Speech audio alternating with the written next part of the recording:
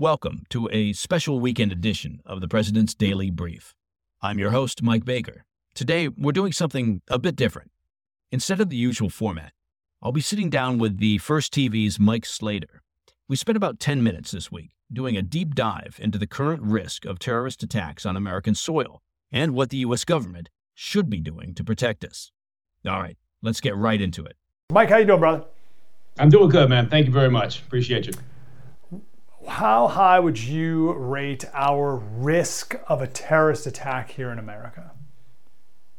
Well, I've never been a fan of the color coding, to tell you the truth. I think there's too much of a range in there, and besides, people, they get kind of immune to the terrorist threat level. Everybody came out of the global war on terror, and people are frankly just fatigued, and so I think a lot of folks are surprised by the fact that we're talking about this again. But the reality is a terrorist threat never goes away. So at a certain point, if you want to think about it on a scale of, say, 1 to 5, then we have elevated, say we're at, a 2. You can never stay at a high level, right? People just can't do it. But from a local law enforcement, state and federal law enforcement perspective, in the intel community, if, say, we were at a 2, no obvious chatter, no real indications out there. We're not picking up anything, but the threat always exists. We're elevated now to a 3 because we've got a significant issue, right? And anytime you've got chaos like what's going on in the Middle East right now, that chaos is exactly what terror groups are looking for, and they're always looking to maximize those opportunities. What is a sleeper cell? We've heard this term, and I think we all have a vision in our brain, like we're making a movie in our head about what a sleeper cell looks like. How should we visualize that? Yeah, you know what?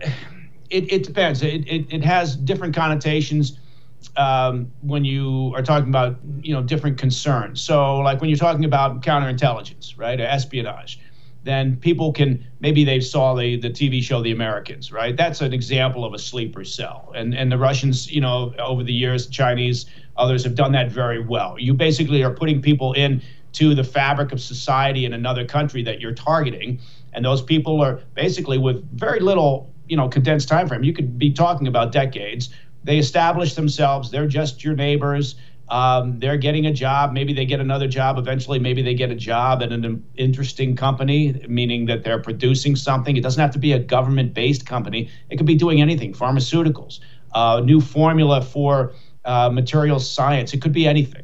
So that's one type of sleeper cell. When you're talking about the terror threat, it's a little bit different. But what they're still doing is they're looking for those cooperative contacts within a community where they already exist and they live and they're part of that fabric and they're in the country, right? That's what you want. You want somebody who isn't on anybody's radar.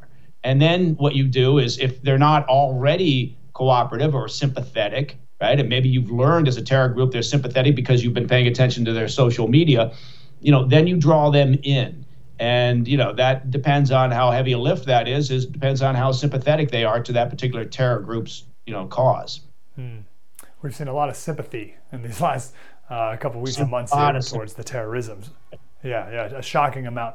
I didn't know there were so many Palestinian flags in my country. What are the capabilities of the CIA, and what is the CIA not capable of doing? I don't mean critical. It's just like we just can't do this or don't know, or these are unknown things that we can't do, just humans can't do.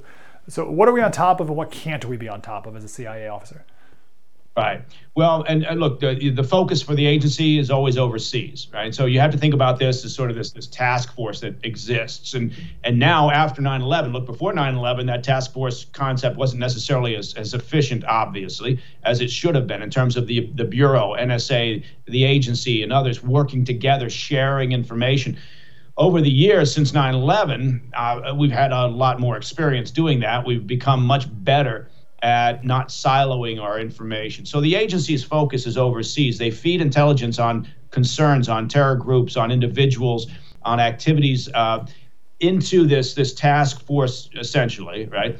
NSA is doing the same with communications intercepts that they're picking up. And, the SIGINT that we talk about, signals intelligence, and that goes in. And then you've got the FBI and state and local law enforcement, And they're working domestically within the U.S. to act on that, right? To identify, if you do, as you pointed out, sleeper cell, if you've got somebody who's in communication with a known terrorist target overseas, say that the agency is watching, along with our liaison partners, then that individual suddenly becomes a target of interest here in the States because he's in contact with a terrorist group. You would assume, that, the U.S. population would want us doing that, right? Sometimes people get squirrely with, civil rights and everything. But at the end of the day, if you've got verifiable intelligence that shows that individual is talking to a terrorist group, then, yeah, you better be on it. The agency is very good at this. It's a human endeavor, right? And so you never get the risk down to zero.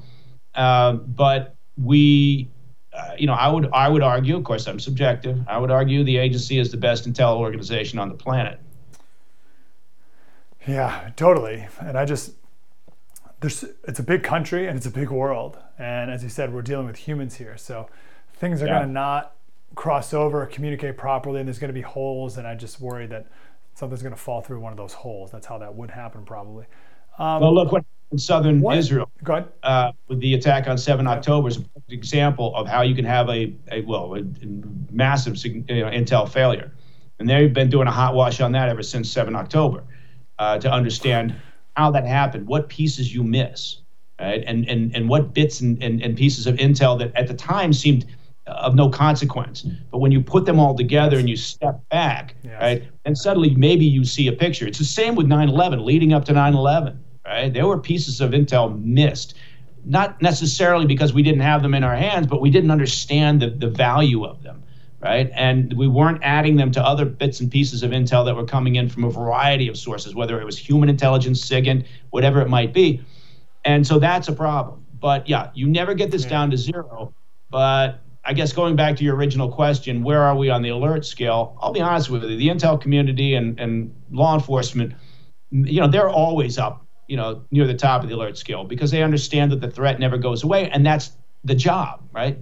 But from a public perception, you can't be up there. Public perception, people walking around the streets doing their daily lives, pay attention, but you can't expect the general public to be at a high level of alert all the time.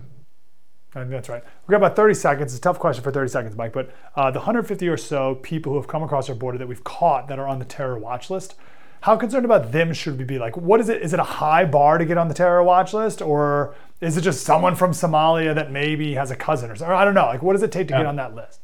It's something we should be very concerned about, and more than those individuals that we've encountered, we need to be concerned about an unknown number of people that we haven't encountered, right? I mean, if a conservative estimate over the past couple of years is that we've got 1.5 million gotaways, right? Then in that case, you imagine that within 1.5 million gotaways, there's probably some people coming in here that would be considered special interest aliens or from countries that support or promote terrorism, whether we're talking about Syria, Iran, it doesn't matter, Yemen. So yes, the answer to your question in 30 seconds is people should be very concerned. Yeah. Mike Baker, go listen every day to the President's Daily Brief. It's one of the top news podcasts on Spotify and everywhere else. That President's Daily Brief. Mike, great to talk to you, brother. Appreciate it. Sure. Thank you, brother. Appreciate you. That was my interview with Mike Slater. I hope you found our discussion enlightening and informative. A huge thanks to Mike for providing his unique perspective. As always, your understanding of world events is crucial, and I'm honored to be a part of that journey with you. If you enjoyed the interview and you'd like us to make this a regular feature of the podcast, shoot me an email at pdb@thefirsttv.com. Thank you for tuning into this special edition of the President's Daily Brief. I'm Mike Baker. I'll be back on Monday. Until then, stay informed, stay safe, stay cool.